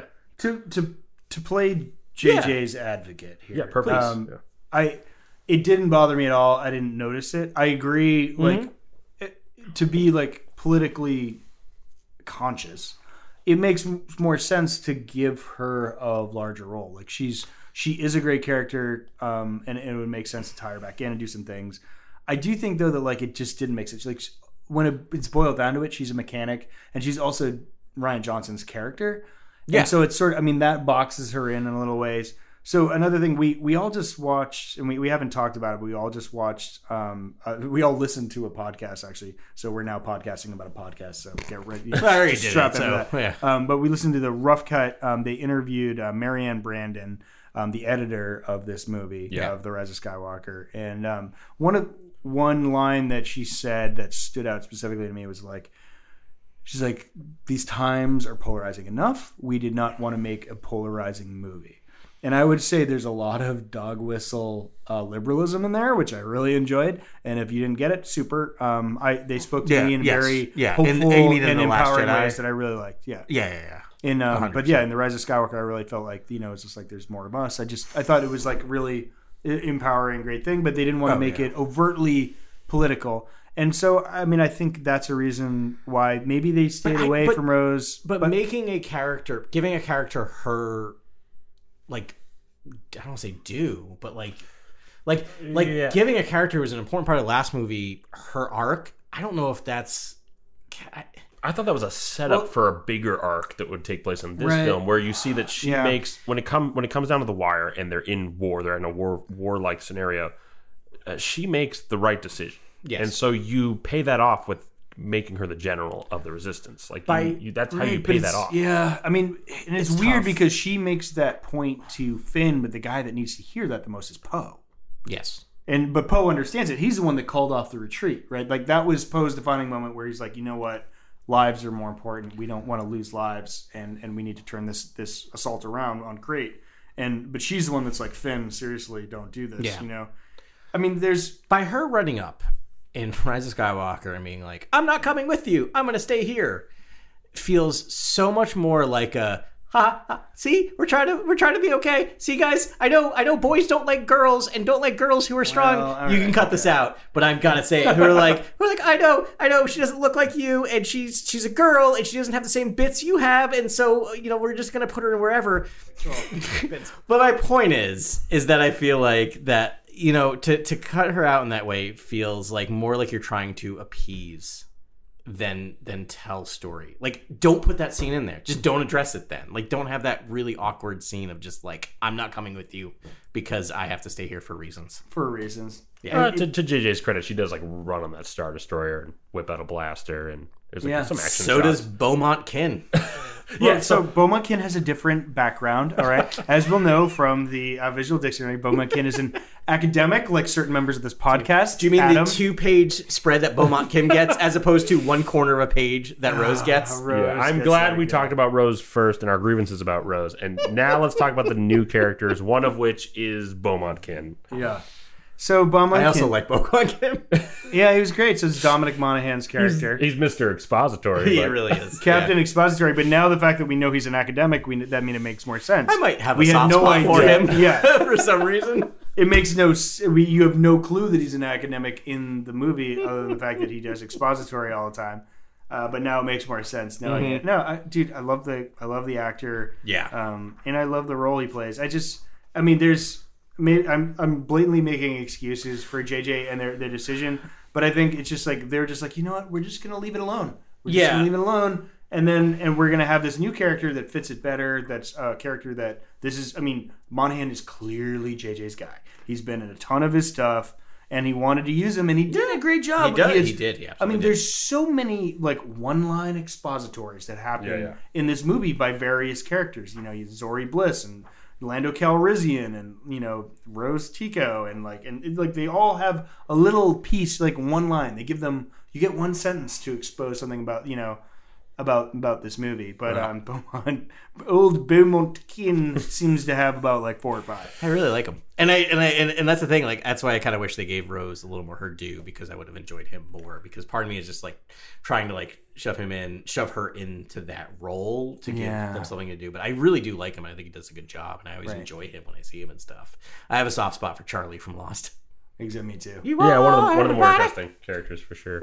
Beaumont Kin was great. It was nice to have a kind of expert on like all things Sith with the Resistance, so you could actually learn about that stuff. You wouldn't just have Poe being perplexed that they returned. You'd have some guy who's kind of got the next. You don't know why Beaumont knows all this stuff in the movie, which is a bit problematic if you spend time thinking about it. Yeah, right. Which you shouldn't, by the way. No. Don't think about any of this stuff. Don't go through any of this exercise. Other new characters. Can I talk about my Go for favorite new character? Your air quotes I'm seeing right now. Yes, because this is not a new character. This is a character we know well. My favorite new character is Hrothgar Deng. Do you know who Hrothgar Deng is? No, but it sounds so familiar. So all of you at home, read along. Flip to page 137. I got there. And this may be the first post I put on Instagram. So if you're also listening, go to our Instagram account. Core World News. Oh my god. First of all, the scariest looking face I've ever seen in my life, but the fact is I've seen it before. We've all seen this person before, because do you know who this person is? Hrothgar is an old and experienced Carillion bounty hunter who is likely operating under an alias. Hrothgar Deng. Huh. Deng Hrothgar? Deng is Hrothgar? Hrothgar is Deng? This is Dengar, folks. Calling it now. He's been subjecting himself to cybernetic replacements in a poorly planned bid to live and work forever. Good thinking, Dengar. As age begins slowing his reflexes and dulling his senses, Hrothgar turned to a black market surgical clinics to replace damaged or wizened body parts with ones that will give him an advantage in his dangerous trade. Poor decision-making has led to a ghastly appearance. Dengar. So they have found a way to make the character I hate the most into one of my favorite characters. And I feel like he's just doing a very mundane thing in the film, right? Like they just He's just walk standing by him there. and he's just He's at the standing bar. there. Yeah. He's just at a bar. He's at the bar with John Williams. Oh, yeah, that's right, John Williams on Kijimi. Yeah, that's right. It looks like someone cut off all the skin on his head and then put it over a Ralph's coffee can. So that's his head. And then he has sort of a robotic, heavily armored vital organ bank that is also known as a torso for you and I. A couple fake arms, but his legs could be organic. He's something to behold. Yeah. And he lives on Kijimi, so we see this character on Kijimi. We can assume he's also been just killed. Kijimi. Yeah. That planet does explode. Is that the true end They of did. They Dengar? Zorch. Yeah. But however, Zori made it. Also, if Rogue One taught us anything, it's that Dr. Evazan and Walrus Man, I can't think of his name, make it out alive. Ponda Baba. So I don't think Dengar's story is over yet. I'm sorry. I hope. Are you saying Deng. Sorry, Rothgar Dang. Wink, wink. All right, so you're saying you want more Rothgar Dang? I do. I want the story now. You've made Dengar interesting to me. How the turntables. Well done. Yeah. Rothgar Deng. Yeah. A Dengar story. Yeah. Dengar story. Can we talk about some other the other Kijimi character, which I like? Again, this is why I love the visual dictionary. Same page. Carib Dis. Oh my goodness. I love these. It is a grotesque thing out of Hellraiser. Yeah, it is. It is, but it's also very much. I mean, we've been talking about Return of the King a lot lately. It totally this is the mouthpiece of Sauron. Sauron. Yeah, the mouth of Sauron. The mouth totally of Sauron, is. right? Yeah, like it's the exact same character. I won't make Ben read the whole thing like they did for Rothgar Deng. Sorry, I had to for No, Rothgar Deng. That was important. Totally. Thank you for that. But like he basically has this grotesque mouth of fangs, and all of his sensory organs are behind his mouth. Yeah. So he has eyeballs behind his teeth. So basically, he would have to walk around with his mouth agape to see things. So he has this sensory disc on his head. Like I just love the fact that like whoever was in the creature department just made this cool looking thing, and did it, and then Pablo and the other people just had to like make this whole backstory that's amazing. And they're like, oh yeah, you're in. And I mean, some of these characters, all of these characters are fantastic, but some are really stand out amazing. Yeah. There was like one, another character is just like Fadaf Davenspoon. You know, the Kijimi native. They look like the Stay Puft Marshmallow Man if the Stay Puft Marshmallow Man was wearing a vest. Yeah. A dapper Stay Puft. It's kind of like it's just a great. I mean, also Babu Frick is amazing. I mean, yeah, I think Grant had turned his page to 145 to look at Babu Frick. So let's talk Babu Frick. Oh my goodness! I think this is the greatest creation in this film. Like I love this character. Love this character. Voiced by, and I can't think of the actress's name, but she does Moaning Myrtle in the Harry Potter. Oh wow, films. Yeah, I fell in love with this character immediately. I love that he is talking to droids all day, and when he repairs a droid and it gets its neural processor working again, he's like psyched to talk to it. Yeah.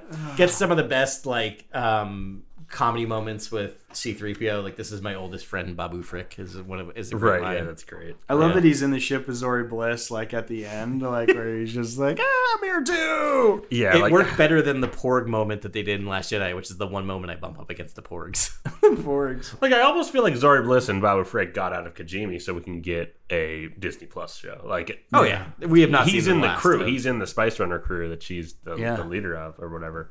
And maybe Dang. Man, maybe I would be down Rothgar for that Dang show. is part of that. Yeah, along with Kid Malmash. Where's Kid Malmash? Kid Malmash. Kid 183. Oh my God. He looks like a Bao Bao bun, and he makes me hungry every time I look at him. Ooh, he is a Bao Bao bun. I want to eat his head. Ooh, Moons of Endor. Oh my goodness. Anyone watched on Disney Plus the short Bao yet? No, I did. I love that. It's really great. It also makes you cry a lot. Yeah, some beautiful designs. Yeah, Kid Malmash. Kid Malmash. Malmash. Malshungbeak has yet to pupate. Oh, he hasn't pupated yet, so he's like a worm that hasn't become a butterfly. They made some interesting connections. That reminds me to the Mandalorian, because I think it's Dengar or the other guy we were talking about. He has the whistling Oh yeah, the, whatever those. the whistling The birds. flute, whistling the flute that birds. Kabuzian uses. In the No, video. he's the whistling No. bird. Oh, rockets. the device, the Device whistling on his- birds. Yeah, And there's his also- wrist rockets. Yeah. So this is great because I did not mark this off because my brain forgot and then it just clicked back in. So this is gonna be real fun for listeners who are screaming right now. So remember in the opening episode of The Mandalorian, played by Horatio Sands, there's that there's that creature who hasn't gone through pupating, whatever. right. There's a version of that in this film. Is that the next really? version of this? And I can't remember where he was. You're And I was killing me right really now. hoping someone else would have caught this, and it would have been like a great moment. It's June. Yes, I got there, too. On 96. A post-fledgling Mithril Right. on No page kidding. 96. He's part of the Resistance, so that's what he would look like after. So he's emptied his thorax. He's empty. No, because thorax is when they go. Oh, to the, Jun Gobin. yeah, Oh, okay. yeah. Yeah, he looks still looks pretty similar. A Honestly. little bit more of like Barbed coloring around face his after face molting, and- so he gets some so he's got the barbs. barbs. Yeah, so it's like little fun things like that, which is Post-fledgling. like what came first. It's just so fascinating. I love that. That's the stuff like I can't get enough of. And it's like, we saw Jun Gobin for like probably a frame, Who but knows? like still awesome. And now we know like that's just a great like I love how everyone involved with Lucasfilm right now is dead set on making the galaxy larger with every movie. Like Yeah, they should yeah. should be grow exponentially each time, and these are the sort of things that make it awesome. they get what Star Wars, right? They just realized that it's it's Mos Eisley Cantina, right? Yeah. And you just always have things walking around in the background because But you're like, what is that? yeah. Yeah. You get a blurb in your visual dictionary, and then you get a comic book series, and then you get a section of a novel, and then suddenly you have a Star Wars story about them. Yeah, and I love how many aliens there are in the Resistance now. I remember in The Last Jedi, it was primarily human, except for for Nine Nub and those creatures named after what are the other pilot in Black Squadron. I'm blanking on the species. Abinet. Yeah, Abinet. Yeah. You get Yeah. Abinettos, you get Nine Nub, but that's about Celestins, it. but that's about it. Like, Yeah, it's really yeah. primarily human. And then in this movie, it's just beautiful how diverse the Resistance is. There's so many alien species that are helping out with this cause. So I super enjoyed that. I really think the creature department outdid themselves on this one, especially. In this section of the unaffiliated, which is back towards the end of this, I don't remember seeing many of these characters. I know the Crimson Corsair is there, and you guys remember seeing him in the film. Yeah. When do these people come into play? Is this at the very end when they're giant battle? This is the celebration. This is celebration post ballot. So post battle. Okay, that makes sense. I was just wondering. No wait. It's Ajun Oh, Claus. Agent Yeah, Claus. there is a Sorry. section where they go to Agent Endor. Claus, We see Widget and his son or daughter. Sorry. His offspring. Oh, that really? Wicket. Wicket. What did I say? Widget. Yeah, Wicket. Wicket. That's Wicket. Yeah, That's Wicket. That's Warwick Davis. Warwick Davis came son. back to play Yeah. Wicket and his son. And is it his actual son? Yeah. Oh, that's amazing. I didn't Is realize that. Wicked's son? Oh yeah, Well, it's Warwick Davis' and son. Warwick Davis's son. So it's both. It's both. Oh my goodness, Yeah. that's so great. Yeah, that's so beautiful to have your family represented in Star Wars. Yeah. Like that. Yeah. Great. So let's go to general talking points, whatever you want to mention that you didn't mention thus far. Okay. About the Rise of Skywalker. Anything you're thinking about that we didn't mention in our reaction podcast, like whatever you want to talk about more. So there was, I don't know. So we're still speaking specifically on this book. Yeah. I'm trying to think. So there was the Falanasi technique. Oh, okay. So they described in detail what the technique used by Luke to do his astral projection. It was called the Falanasi technique, called simul futura, and this is what force projection is, which is really cool. But they also talk a lot about transportative vergence, which is like kind of interesting. But I think what they're alluding to, and it's sort of this is me cobbling together some facts. Yeah. Welcome to Star Wars. But it's sort of like how Palpatine, he could physically transport himself out of the Death Star to Exegol. Like, so he didn't crash with the ship, but it was like this technique where it's not just this like simul futura that's like a fake transportation. It's an actual transportation that takes a bunch of your energy. to move you around. So that's why we see all that forced explosion at the very end. It was supposed to be at the end of Return no, of the I Jedi. think that was an honest explosion, but I think he used this technique to get the F out of Dodge. Okay, so Okay. I try not to dig deep on that. Okay. you can hear my brain slowly cracking. I can breaking. hear your mouth hating this. I'm gonna give some. I'm gonna give a little bit of credit to the hell's the Hobbit's name? Beaumont Kin. Beaumont Kim. Where can I find Beaumont Kim? Right there, Oh. you just passed it. Dark science, cloning, secrets only a Sith knew. So dark science and cloning. So my headcanon. All right. Take with it what you will. I'm sure they're gonna get rid of this. I like. My thought is, Palps died on the Death Star.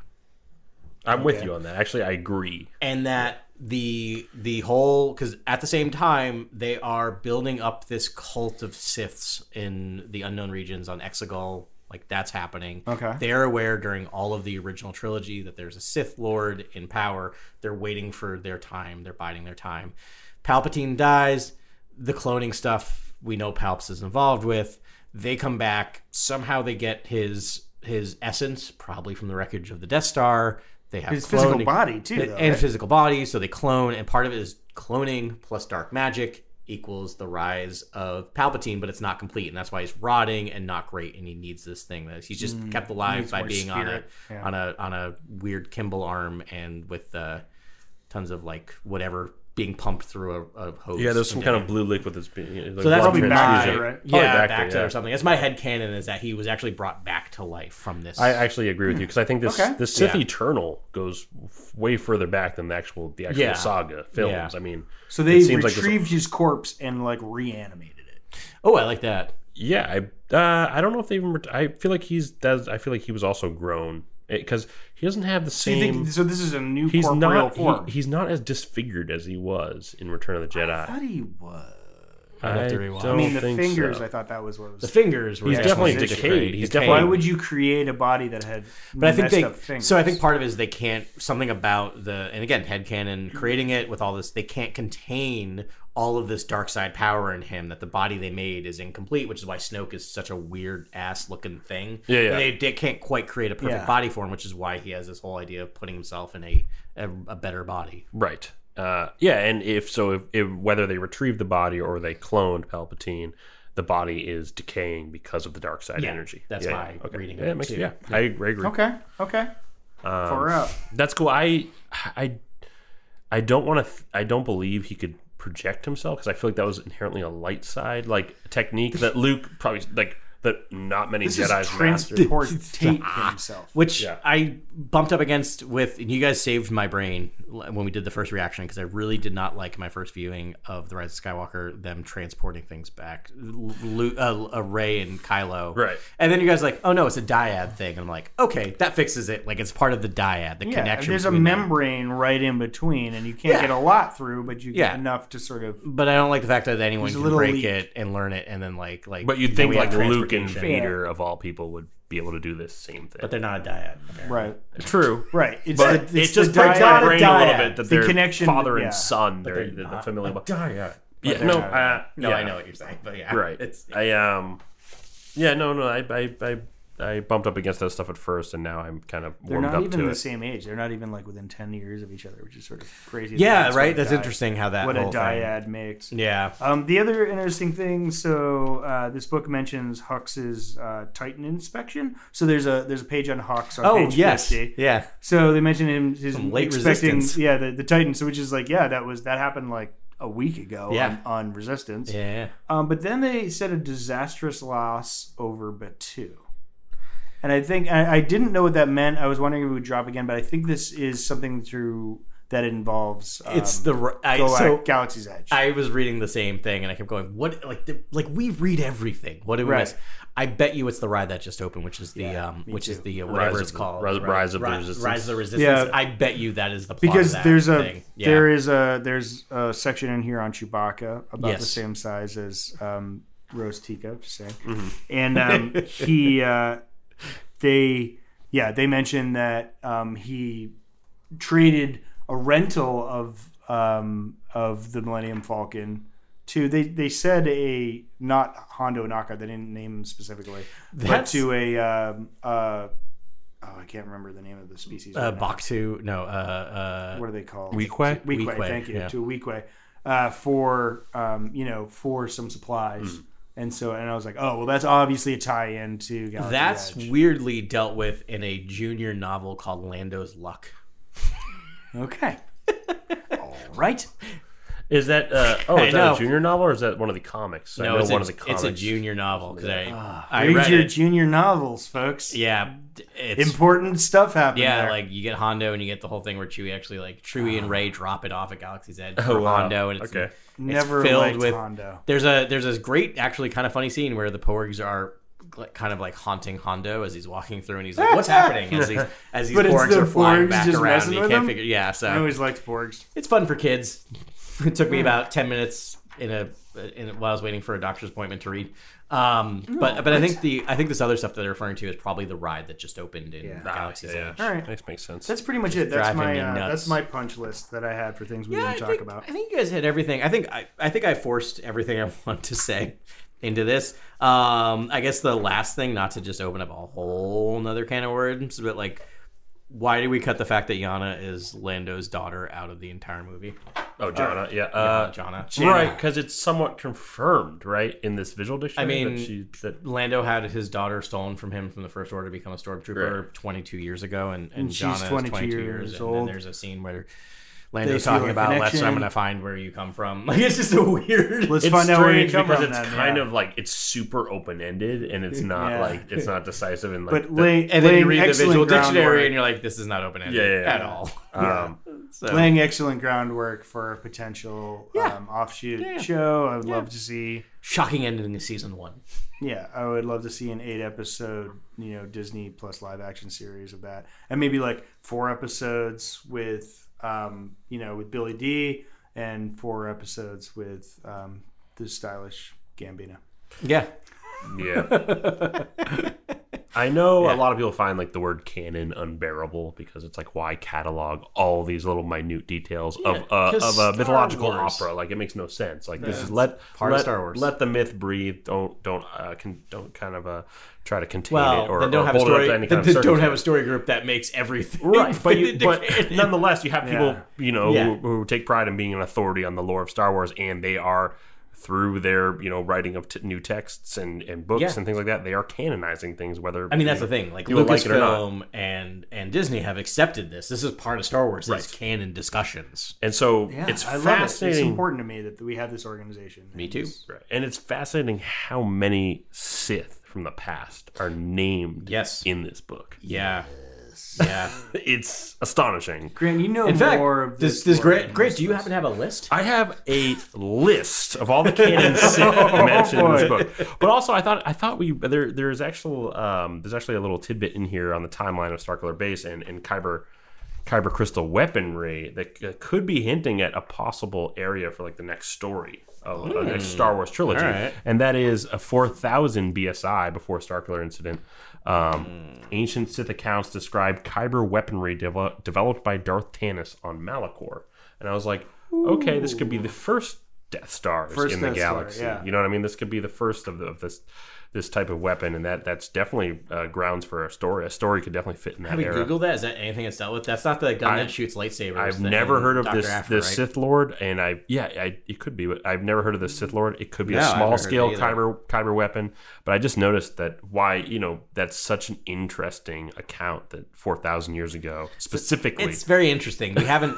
Nothing in canon has gone back that far. Right, that I'm aware of, 4,000 is- right? yeah, that's as 4,000. far. And there's a Yeah. lot of power keywords there. You get a Darth, you get Malachor, and you get the first Kyber weaponry. I mean, like that's a lot of material to use in You're right. a trilogy. That's a hardcore outlier. Yeah, that's a lot Good of stuff. catch, man. So we Yeah. have canon Sith. We have Nagasato is named in this book because there's the Yep. Nagasato escarpment on Exegol, which is like a geographical feature there. It's named after Nagasato. And Nagasato is He's from the Tales of the Jedi comics. He is like a half. Like there were Sith purebloods in the Legends in EU. Do you remember all that stuff? Yeah. They were kind of Yeah. like a red-skinned tendril, like they had tendrils on their face, kind of species.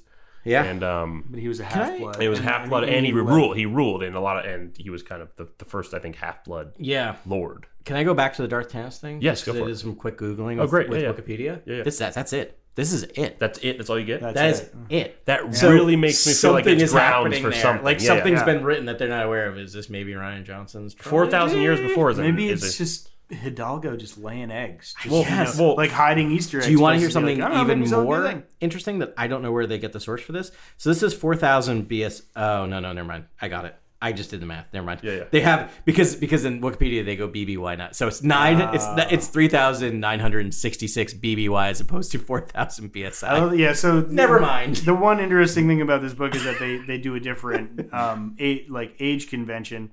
Instead of before Battle of Yavin or after Battle of Yavin, they do before Starkiller Incident, after Starkiller Incident. Also, way to lower what happened. Incident. Yeah. Yeah, an Blew up incident. 3 planets. You killed billions of people. Can we call it it's more than an quite incident? Yeah. Yeah, I mean, genocide, catastrophe. Cataclysm. Yeah, cataclysm. Yeah.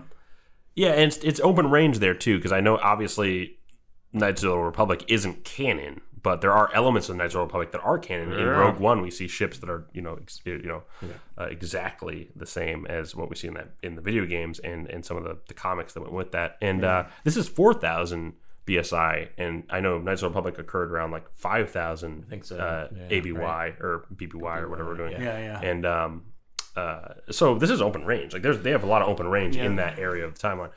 So let's go back to canon Sith. Sorry, go ahead. Nagasato.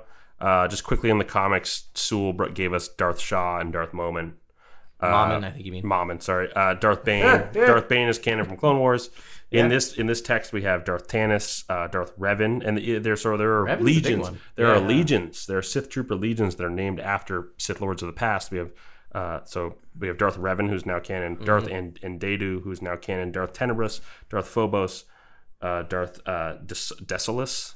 And those are all the new. Tenebrous was Plagueis' master. That's right. Oh, interesting. The Bith. The Bith, yes. Right, the Bith. So, but Plagueis is. Oh, Plagueis is because he spent. He years. is. So They that's talked great. about So it now in the they've movie. also So What was the one after Tenebrous? Phobos? Phobos sounds familiar. It does sound It familiar. does sound, yeah. We'll have to do some. And this book, research. You guys keep talking. I'll go yeah, and so the visual dictionary also canonizes some Jedi. So we have Odan is named in this book. Okay. If you look at some of the sacred texts, Oh, Odan yeah. was named in doing something else. We also have one Jedi who was named after a real person who tragically died in a shooting incident, and who was a huge Star Wars fan. Yeah, huge this is Star like- Wars fan. You're going to be in lore forever. Which That is breaks a really my sweet- heart in a wonderful way. Yeah, I'm gonna amazing. find that. I'm gonna find his name real quick. 'Cause Yeah. I really do want to know his name, so we name it on the cast. Well, I mean, the huge thing to me, the whole adding of Revan is suggesting that they might just leave that alone. To me, it was they might attack it again or try to work with it again. But I think some of these Legends things, I think they're just going to not touch. But they're also going to not compete with.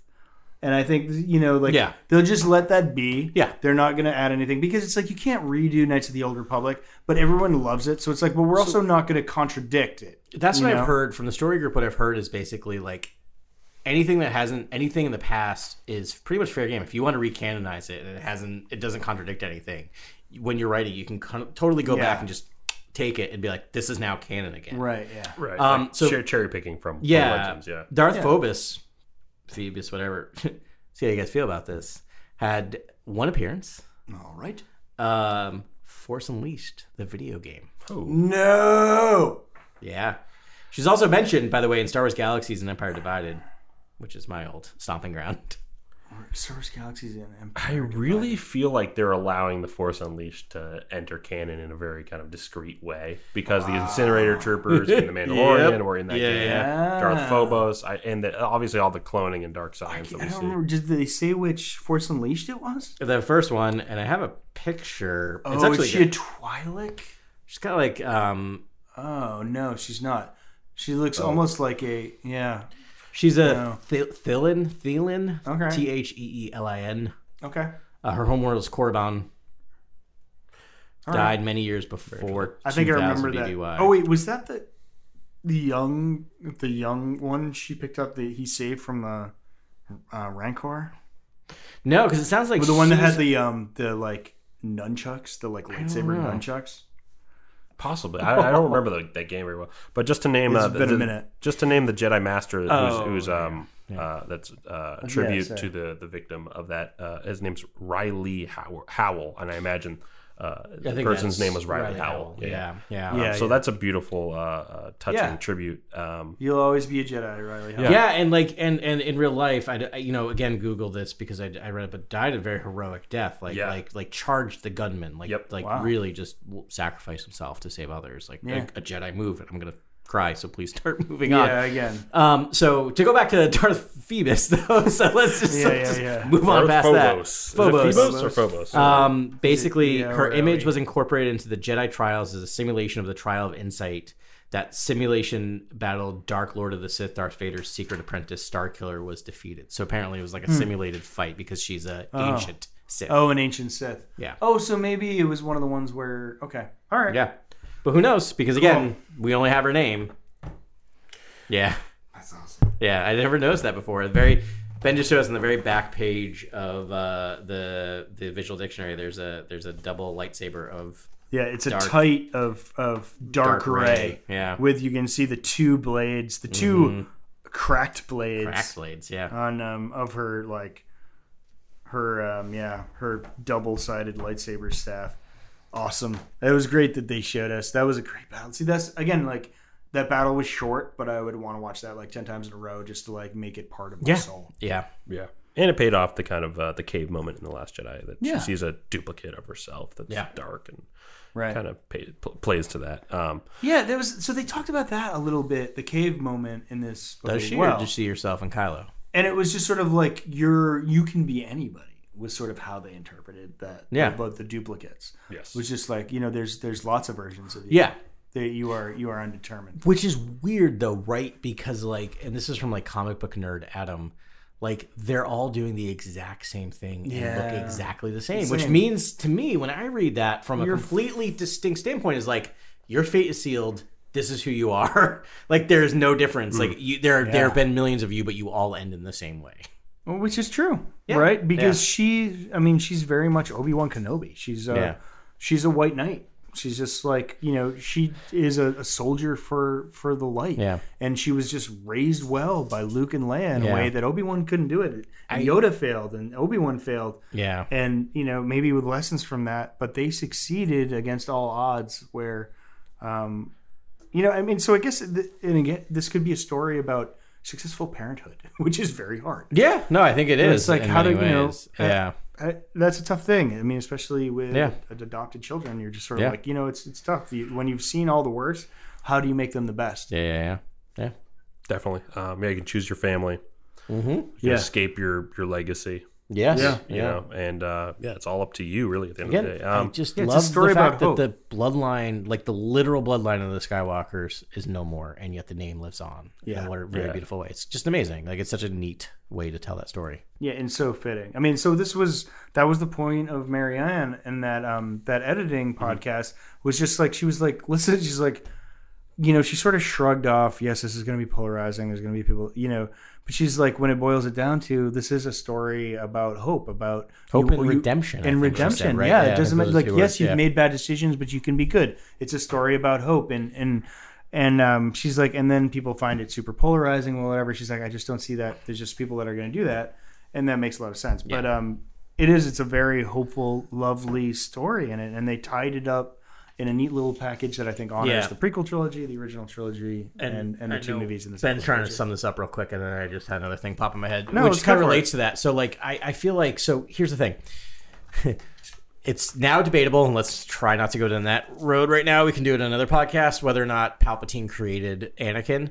Let's say he did. I'm going to say he did. I'm going to say he did also. For now. I'm going to say you didn't. Just Okay, here we stand. Shut up, Good. because it doesn't help me right now. And now for Adam's point. So he creates this bloodline. This bloodline, the Skywalker bloodline, does not exist pre-Anakin. Mm-hmm. He makes this tainted bloodline, which leads to Luke and Leia, two wonderful people, right, who do this, but are struggling and are troubled. And then, so he creates this bloodline. This bloodline leads to Kylo, who, again, troubled. This bloodline dies off, yet the name lives on. So Yeah. I love the fact that he creates this bloodline, which ultimately leads to his end, and this bloodline's no and the longer end of his legacy. his legacy. Yeah. And it creates the legacy of the Skywalkers that he created. Like, it's That he created. and amazing. Like, it's Yeah. amazing. It's incredible. I always thought he could be both created by Palpatine and the Chosen One. Yeah.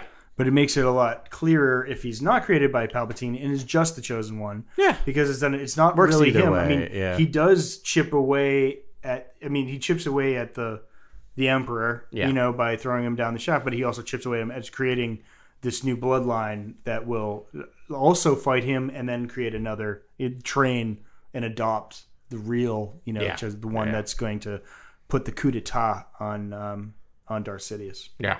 Yeah, I just think it sells Qui-Gon short a little bit that he couldn't sense that there a dark presence was the mastermind behind this divergence in the Force. Like, I feel like there would be a tinge of that you'd sense as a Jedi. So, that's why I'll stand by my little argument that I don't. The dark side is clouded. Clouded, the but dark there's that side much is. power. Yeah.